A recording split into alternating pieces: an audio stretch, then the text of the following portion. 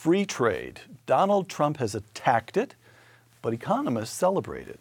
Now that he's become our 45th chief executive, Donald Trump can speak for himself. Here today to speak for economists, one of the nation's leading trade economists, Douglas Irwin. Uncommon Knowledge now.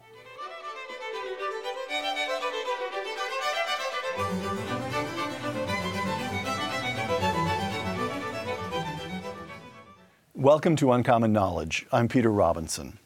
Douglas Irwin did his undergraduate work at the University of New Hampshire, then received both his MA and PhD from Columbia. He served on President Reagan's Council of Economic Advisors staff, has taught at institutions including Yale and the University of Chicago, and has been a visiting scholar at the Hoover Institution here at Stanford. For almost 2 decades now, Dr. Irwin has been a professor of economics at Dartmouth College. Among his many publications, Free Trade Under Fire, the most recent edition of which was published in 2015.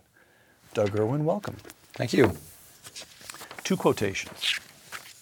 Donald Trump, I'm in favor of free trade, but I want great deals for our country, close quote.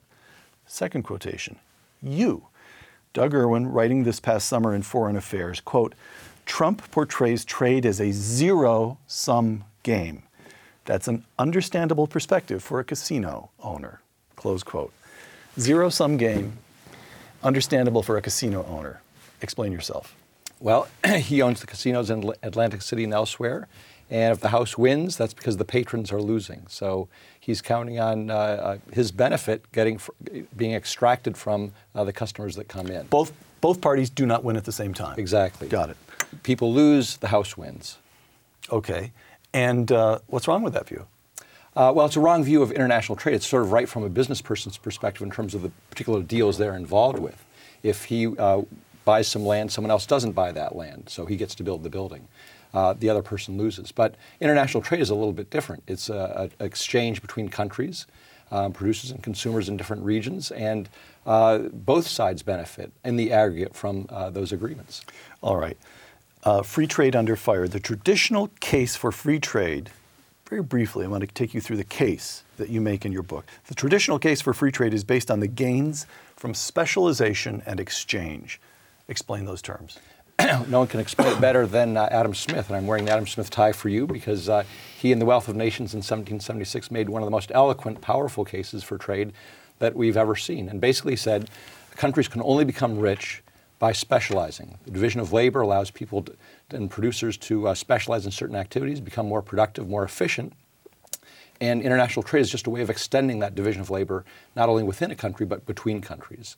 So if we have a lot of agricultural land and a lot of sophisticated capital, we can leverage that and use that to produce goods that other countries would want. And other countries can specialize in labor-intensive goods if they have a lot of labor. And so we can benefit by exporting things that we're good at, and we benefit also from importing things that other countries are better at than we. And now explain this in my reading of it in any event is one of the most subtle concepts. There's really no bottom to the concept I'm about to name, but you have to understand it at least superficially to grasp free trade, and that's comparative advantage. Specialization and exchange, Adam Smith gets that. We come about a century later or 5 or 6 decades later to David Ricardo and comparative advantage. Yep, as actually not too long after that. So in 1815, a little bit before then actually, David Ricardo was on vacation in Bath in England. He happened to pick up at the place that he was staying at a copy of The Wealth of Nations. And he read it. He wasn't an economist. There was no profession of economics back then. He read it, became engrossed, and he quit his day job, which is trading stocks in London, became an economist, wrote The Principles of Political Economy in 1817. And in that he has a chapter on foreign trade. And he said, Adam Smith got some things right and some things wrong on trade. He's generally right about the division of labor and specialization. But what happens if one country is better than others in doing everything? Shouldn't it do everything for itself and import nothing? Or what if you're a country that can't do anything as well as another country in terms of your productivity advantage? Shouldn't you just import from countries that do things best and not export anything yourself? So in other words, he was raising a problem that Adam Smith hadn't quite addressed. Right. You don't really need to understand comparative advantage to understand the gains from trade, but it is a subtle, important concept. It's counterintuitive. I mean, very counterintuitive, okay. Because what it says, the bottom line is, or the counterintuitive bit, is that we could we should import things that we could actually produce ourselves more efficiently than other countries. So if you look at our textile industry or our apparel industry, in terms of sheer productivity, we're much more efficient than other countries. Other countries may do things less productively than we do, less efficiently, but we can still gain by specializing where our comparative advantage, our relative advantage is the greatest, and then using that to buy goods from other countries where their relative advantage is the greatest, even if we could produce those goods better ourselves. So I guess the household division of labor is sort of one way to explain this. So every household has certain tasks that they want to accomplish. House has to be cleaned, food has to be made, and what have you. And I always tell my class that my wife is superior in all those things to myself. She cleans the house better, she's a better cook. I can testify you can to, yes. So does that mean that I should do nothing, come home, sit home, and turn on the TV while she cooks and bakes and does all these other things? That would be one way of doing it. And by the way, that's the argument I attempt to use in my home, but go ahead. It doesn't necessarily work because I may be, I'm a really poor cleaner, but I'm actually just marginally worse than her at cooking. So if we have a certain number of hours that we have to devote to our household activities, it makes sense, it's better for both of us if we specialize in the good where our relative advantage is the greatest. Now, once again, she has an absolute advantage over me. Right. But I have a comparative advantage, or I sometimes put it, my disadvantage is least in cooking. And so therefore, my margin of inferiority is least there. That's what I should be doing. And then she can do things where she far exceeds me in terms of her ability. Okay. So we've got the case for free trade. Now, very briefly, the post-World War II regime of global free trade, in which the United States is a leader in hammering out the new free trade, much freer trade after the Second World War than through the 30s and so forth, and give us the practical effects on this nation in particular of free trade over these last 7 decades. Freer and freer trade. There are negotiations that expand free trade, but what has been the practical experience? Can I back up just for a moment? Of course. Because there are really 2 parts to the case for free trade. One is the one we've just been making about specialization, gains from trade. That's how, that's an important part of it. But, one of the most important concepts in economics is what's the alternative? And so the case for trade is also the case for protection is not very good. And protectionism does not serve economies well. Protectionism is, you better just explain the basic concept here.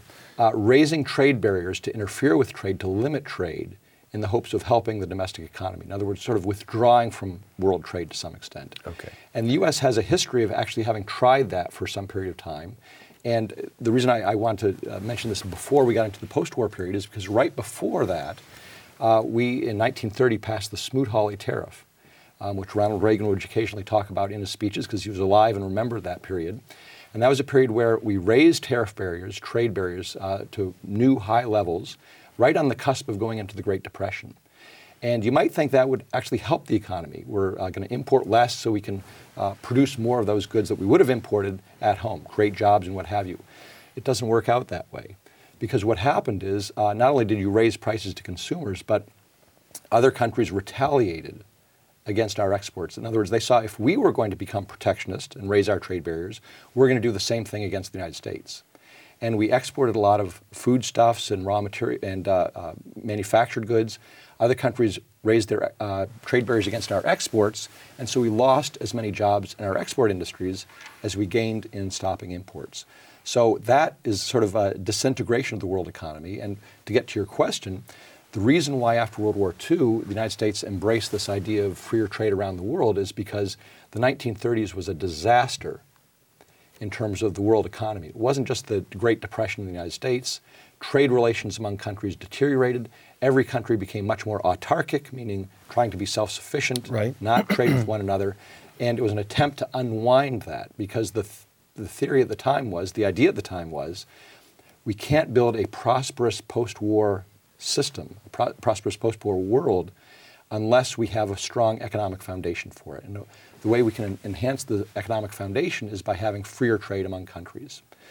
So the idea was not just that protectionism had bad economic effects, but it had deleterious political effects as well in terms of exacerbating friction and diplomatic problems across countries. So France and Germany have always been fighting with one another. If we can get those 2 economies together and bring down the trade barriers between them, we can get goods flowing between countries, not armies flowing across borders. And it worked. Absolutely. So we established something called the General Agreement on Tariffs and Trade, which was basically a conference bringing major countries together after World War II. We all agreed on sort of a code of conduct of world trade. We began to reduce trade barriers in stages throughout the 1950s, 60s, 70s, and so on. We reduced those trade barriers. We've seen an explosion of world trade, an explosion of world GDP, and Western Europe, Japan, United States, the key core countries at this time, became much more prosperous as a result of that. Fine. Now, here's why you're wrong. I'm giving you the case against free trade. Sure. Every year since 1976, the trade deficit, every year since 76, the value of goods and services that we've imported into the United States, in income and goods and services, has exceeded the value of goods and services that we've exported. Donald Trump, quote, "Our trade deficit is like having a business that continues to lose money every single year. Who would do business like that?" Close quote. Professor? Well, to judge whether a trade deficit or a surplus is a good thing, we have to sort of understand what's driving it. And so I brought a friend with me, Alexander Hamilton, to help explain this. So here's my Alexander Hamilton, the $10 bill. Got it. And so let's say we're in countries engaged in trade. So I say you have some good products. I'd like to buy $10 worth of products. I'm in the United States. I'll sell you this book for $10. Okay, there you Which, go. by the way, is a heavy discount. I paid full retail for that, by the way. Right. Okay. Now you have $10. Now you're another country. You can't pay your workers with the dollars. You have a different currency, the euro or the yen or what have you. And I have some goods to offer, this cup here. And you say, I want to buy that for $10. Well, we have balanced trade. We've traded. I gain from buying the book. You gain from getting the cup. But actually what's going to happen is you say, well, of this $10, I only want to spend $7 on goods from you. Now you're left with $3. Well, what do you do with that? You can't use dollars in your own country. It's a different country. You're going to invest those $3 in the United States in treasury bills, in stocks, in land, buying a firm, starting up a firm here or something like that. In other words, the whole balance of payments will balance. We'll get the $10 back, but it may not all be in terms of exports. It's going to be in terms of a capital inflow to the United States. And that's basically what's going on. So I imported $10 from you. I only exported $7 from you, but that $3 still came back to the United States in the form of foreign investment. And for much of the 19th century, the United States ran a trade deficit, the flip side of which was that on net, foreigners were investing more, putting more capital into the United States than we were putting in capital in those countries, and that built out the interior of the United States. It was British capital that built American railroads, for example, to a large extent, right? Right, exactly. Okay. So the flip side, a trade deficit, nobody likes the sound of the word deficit. That's one way of describing it, but an investment surplus is different words for exactly the same phenomenon. Is that correct? Exactly. So the balance of payments are sort of divided into the what's called the current account and the capital account. The current account is basically the trade deficit. So we have a capital account surplus, a financial account surplus. Got it. All right. And just an important point here, the other country then is making a foreign investment. You're running a trade surplus, but you have a capital account deficit because you're making a foreign investment. Japan's been doing that for some time. Japan's had a big trade surplus for many, many decades. Its economy is floundering. So running a trade surplus... So trade surplus is no indication of a strong economy. Exactly. No necessary indication. Not necessary, yes, All that's right. Argument against free trade number 2, jobs. Critics argue that free trade has hollowed out American manufacturing, sending tens of thousands of jobs overseas. Donald Trump, quote, "I'm going to bring jobs back from China, Mexico, Vietnam. They're taking our jobs," close quote. Professor Irwin. We have lost jobs in manufacturing. The share of the labor force in manufacturing has been declining secularly since 1950 or so. Secularly means long-term trend. Long term, it's almost a straight line down. And we're not uncommon in that. A lot of developed countries have seen a greater share of their labor force shifting to services rather than manufacturing. In some sense, it's what's happened with agriculture as well in the 19th century. We shifted from an agricultural economy to a manufacturing economy, now to a service economy. Foreign trade has played a very small role in that transition. If you look at, the most important reason for that is because of technology. Productivity advances are so great in manufacturing, we can make more and more stuff with fewer and fewer workers. So the steel industry is a great example. In the 1980s, it took 10 workers to make a ton of steel. Today it takes 2 workers to make a ton of steel. Now the import market share has not grown in steel. We're not being besieged. We're still making the same proportion of the steel that we use in this country. That's the point. Okay. So it's about 25% now. It was about 25% in the 1980s. So we're not being besieged by imports of steel, but we need fewer and fewer workers to make that. But that's a good thing, because that's how an economy grows. We can make more with fewer people. Exactly. Correct? That's how we fed America with 1% of the labor force. Not 1% of the labor force. Agriculture became persistently a secular trend, long-term trend, more and more productive. Exactly. We can feed not just ourselves, but the world, and now with manufactured goods, at least in terms of steel, autos, we have many fewer auto workers, but we're still making lots of trucks and cars. Wages. If you could I just back up? Because once again, there's always a qualification. Oh, all right. I'm trying to leave you exposing yourself, but you're covering all right, go ahead. Apparel. We have lost a lot of jobs in apparel. Also, apparel output is down. So we are importing a lot more apparel than we did before. We have lost those jobs partly because of technological change, but also because of imports. So when you say imports you write, let's get right to this case. You write in this book that China is a special case, that as imports from China surged, particularly during the 1990s, as I recall, it's through about the early 2000s, isn't that right? Particularly the period from 2000 to 2007 or 8. Oh, I see. Okay, so the early 2000s, as imports from China surge, they're concentrated in certain industries, and in this country, those industries were concentrated in certain regions, largely the South, and people, the harm, well, you describe it. How do you put it accurately? People got hurt. Yes, they really did, and absolutely. It was free trade that hurt them. It was trade that hurt them. We didn't change our policy regarding China at that time. We did extend them permanent normalized trade relations, so we had been giving them pretty good access to our markets before. We made that more permanent around the year 2000. But also what happened is that China joined the WTO. A lot of their tariffs on inputs went down, making their businesses more efficient. They were able to reduce prices and export a lot more than they had before. So a lot of the imports were in apparel, furniture, and those industries got hammered. And so Donald Trump has a point. We shouldn't have let that happen. Well, we did lose a couple 100,000 jobs in apparel, but millions of American households got much cheaper clothing, greater variety of clothing. They were able to save a lot of money. And the way I put it once is that we have about 44 million people under the poverty line here in the United States. 44 million. And if they can save $100, $200 on their clothing budget every year, that's a big deal. It's a lot of money. And yes, 100,000 workers, 200,000 workers in apparel may have been laid off as a result of imports. But you trade that off against the savings for all these people at the poverty line, let alone everyone else.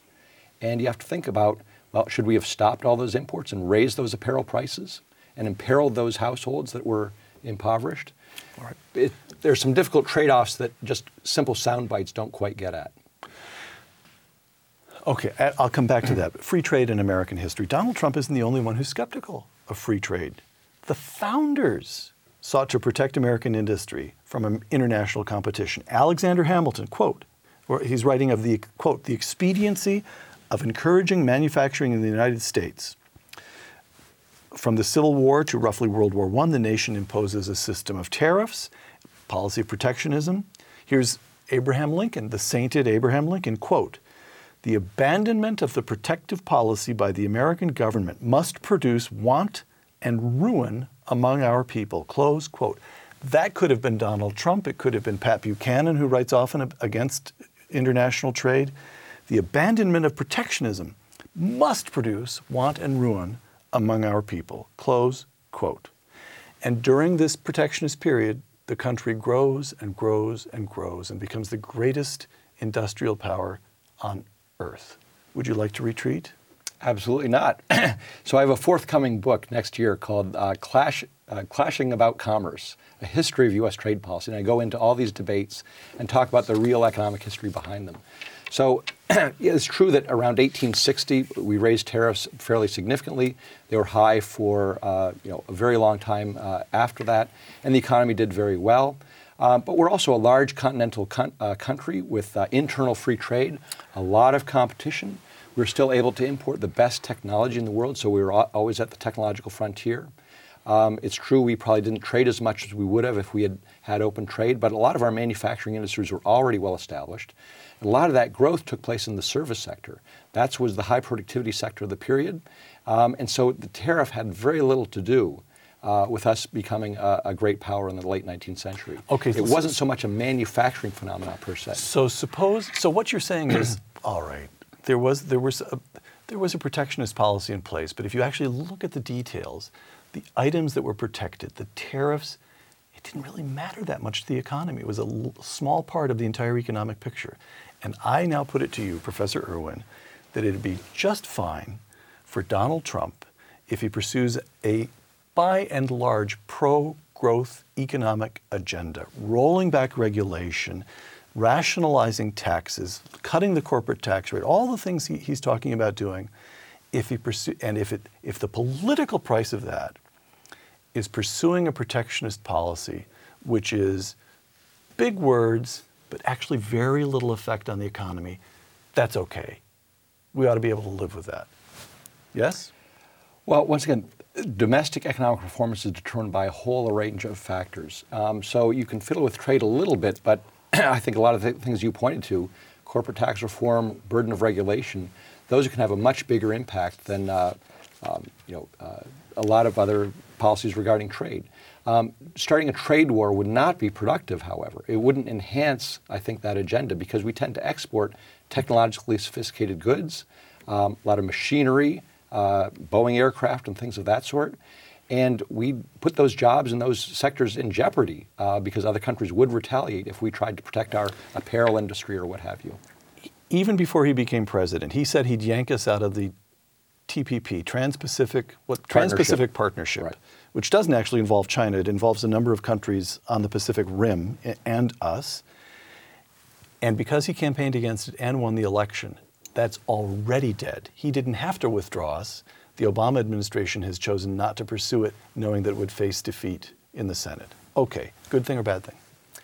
It's a bad thing, but it's not a done deal, a dead deal. Already, members of Congress, Chairman Brady of the House Ways and Means Committee, Kevin Brady, 8th District of Texas. Go ahead. Yes, and the Speaker of the House have said TPP is on hold. We think there are important benefits there for the American economy, and even though the President-elect has said we're not going to pursue it, we're going to keep it alive and maybe wait for a more opportune moment or perhaps renegotiate parts of it.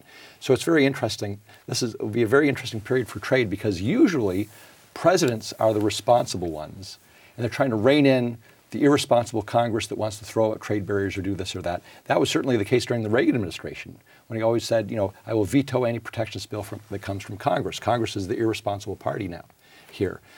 Today, we have a president who's maybe willing to rip up trade agreements or start trade wars, and now it's the leading members of Congress who are saying, wait a second, Congress is now being more responsible. Let's not be too abrupt here. A couple of final questions, Doug. Here's Pat Buchanan, quote, this is longish, but it says something. Quote, in 1985, China's trade surplus with us was a paltry 6 million, not billion, 6 million tiny. Last year, China ran up the largest trade surplus in history at our expense, 365 billion. To understand why Detroit looks as it does, while the desolate Shanghai that Richard Nixon visited in '72 is now the great and gleaming metropolis of 2016, look to our trade deficits.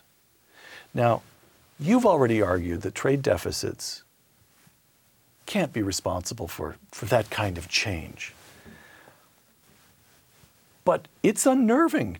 Detroit has been laid waste, and Shanghai is a great and gleaming metropolis. What happened? Well, a lot of things going on there to unpack, but first of all, that's that sort of zero-sum thinking that I think is wrong, that they've gained at our expense. Remember, we're still making a lot of cars and trucks. We're not making them in Michigan. They've gone down south, not to Mexico, but to Tennessee, Alabama, and what have you. So one thing you have to ask about the state of Michigan is, what is it about some of these Rust Belt states where they've allowed manufacturing to flee, to stay within the United States and go to other states that are have different laws regarding unions, different business climate in terms of taxes and things of that sort. So manufacturing jobs have left the North, but They're elsewhere in the United States. That's certainly true with the steel industry, where the steel industry is sort of spread around due to these mini mills. It's not so much due to foreign competition. And the rise of China? They had to have been taking advantage of us in some way. Well, let's go back and think about that trade deficit, because here's why bilateral trade deficits can sometimes be very misleading. So what kind of phone do you have? It's not on me now, but I have an Apple. Apple, iPhone. So what does it say on the back of the iPhone? Designed in California. And manufactured in China, I think. It says assembled in China. Assembled in China. Assembled in China. So the unit cost of an iPhone is about $150. That's not the retail price. That's the unit cost that Apple declares when they import this from China. It's not made in China. It's not manufactured in China. The camera came from Germany. Microprocessors came from Korea. Other components, software came from the United States. It all goes to China where it's assembled, which is why they say assembled in China. It then comes to the United States and it becomes a $150 import from China. Do you know what the Chinese content of that iPhone is? About $3. But we don't say we just bought $3 worth of stuff from China. We attribute all the value of what the U.S. had exported, was coming from Japan, Germany, to China, because that's the last place it came from. So we say as a $150 import from China, that's only $3 worth of Chinese content. It's only $3 worth of Chinese physical content, or the physical content plus the Plus labor the labor. The total Chinese contribution is only $3. $5, $3, something like that, depending on how it's apportioned. So the whole point there is that when we say that we have this enormous trade deficit with China, we're attributing a lot of stuff to China that's not really coming from China. That means our trade deficit with Germany is a little bit higher because we got that camera actually indirectly from Germany via China. Got it. All right, Doug, last question. This is you writing once again in Foreign Affairs this past summer. The real problem is not trade, but diminished domestic opportunity and social mobility. You wrote this past summer, but think about states that Donald Trump won that nobody expected him to win. Pennsylvania, Michigan, Wisconsin. The real problem is not trade, but diminished domestic opportunity and social mobility. Technology has shrunk manufacturing as a source of employment. Construction work has not recovered from the housing bubble. And the military turns away 80% of its applicants as unqualified. There are no sectors of the economy that can employ large numbers of high school educated workers. The real problem is we're so productive in manufacturing per person now that we can't employ as many people as we used to. Last question. You are now advising President-elect Donald Trump. What should he do? Well, what's behind that quote, of course, is work by Charles Murray and Robert Putnam and others talking about if you drop out of high school or just a high school graduate these days, once again, there used to be opportunities for you in the economy. Right. And those have been shrinking. Somehow we have to either give those people the skills that make them employable in the 21st century. So one implication is education. Oh, go ahead. Well, education reform, some sort of vocational training, a whole bunch of things can be tried there to at least give them the skills that firms want to hire them and what have you. Otherwise, it's very difficult. I mean, once again, many people have sort of thought about what could we do for these workers? What can we do for these people? Whether you create make-work schemes, like on the New Deal, WPA. If you can't join the military, there's no manufacturing jobs for you, and housing construction is not at a high level. What are the opportunities for you? It's a difficult social problem, I think, that we're facing this generation for some time. And I don't have. But the fault is not trade. The blame, ascribing the blame to trade is a mistake. Once again, we're still producing a lot of manufactured goods here. Okay. It's just we need fewer workers to produce them. I said that was the last question. I just told a lie. Here's the last question. Productivity, as the country became more and more productive in agriculture, what was it, 1900, 90% or close to 90% of workers were engaged in agriculture, and now it's 1%. We're all richer. Mm-hmm. Everybody understands that. Yep. Manufacturing doesn't seem to be following the same path. Robots come in, artificial intelligence makes machines more and more and more productive. People can't find work. The adjustment is going to be very hard. It doesn't seem to be that there's going to be a smooth adjustment. What do? A basic income? Give people money not 2 years of unemployment or 6 months of unemployment, but $15,000 a year, $20,000 a year, so people can afford to live, and just simply admit that certain sectors of the American population are going to be unemployed for long portions of their productive life. Is that what we have to do? Is that what we're facing? That's a big problem that we face as a society. So you buy this argument that actually productivity is happening, increases in productivity are coming so fast that it really is going to throw people out of work. Once again, we'll create jobs elsewhere to employ those people. I mean, we're speaking late December or mid-December, and the unemployment rate was just announced at 4.6%. So this headline unemployment rate is fairly low. Pretty good. But a lot of people have dropped out of the labor force, and the question is how to get them back in. And so here's where the ideas such as the earned income tax credit, where basically for a firm to hire a worker, they have to take in a lot. They have to pay taxes on that worker. They have to pay health care expenses. It's a very expensive proposition. We have to make it cheaper for firms to hire workers. So that means business taxes and things of that sort. But the earned income tax credit is another way that, once again, in a bipartisan way, Republicans and Democrats have both endorsed that. President Obama did, as did Paul Ryan, Speaker of the House. They both think it's a good idea. It's effectively an inducement for people to get work where the government will help them if it's below some standard. It's almost like Milton Friedman's negative income tax. Right. And that's a way you can get people at least work experience, which is so important, and get them on the ladder where they could potentially see doing better in the future. Right. But if you're not on that ladder, if you dropped out of the labor force, you have very few prospects ahead. And we can't have that. We have to get people back in the labor force, at least doing something, just so they can support themselves in the future. All right. Here's the last question. The Trump transition team now is talking about 4%, maybe even a little more than 4% growth within a couple of years. They really seem to believe, or at least they're saying that they believe, that with the economic program that they intend to move in the first 100 days, taxes lower, corporate tax dropped considerably, making it easier for corporations to repatriate money, the economy will roll back regulations, the economy can recover quickly, and there will be growth of the kind that we haven't seen in almost a decade now. Do you buy it? I guess what I'm asking is, are you fundamentally optimistic, or will more and more of America start to look like Detroit? Oh, I'm generally optimistic about America because, once again, I think there's still huge opportunities. We're a large open market with a lot of capable people. Long run, always bullish on America. Whether you can achieve 4% growth, I mean, think about the Reagan boom in the 1980s. That was after coming off a big recession, and so we had a lot of slack in the economy, pulling people back in the labor force, and we could grow quite rapidly. But right now, as we just mentioned, there are people on the sidelines, but the unemployment rate is fairly low. We've had an expansion for some time, albeit from a very difficult financial crisis. If the growth doesn't come from a lot of people moving into the labor force, it comes from capital accumulation. Well, that means we have to increase our savings rate or really provide some big inducement for investment, or it has to come from new technology and productivity. And it's hard to see where that magically can appear. So I'd be skeptical about a 4% sustainable growth rate, but certainly we always have to be thinking about what policies can we do to improve the performance of the economy and increase economic growth. All right.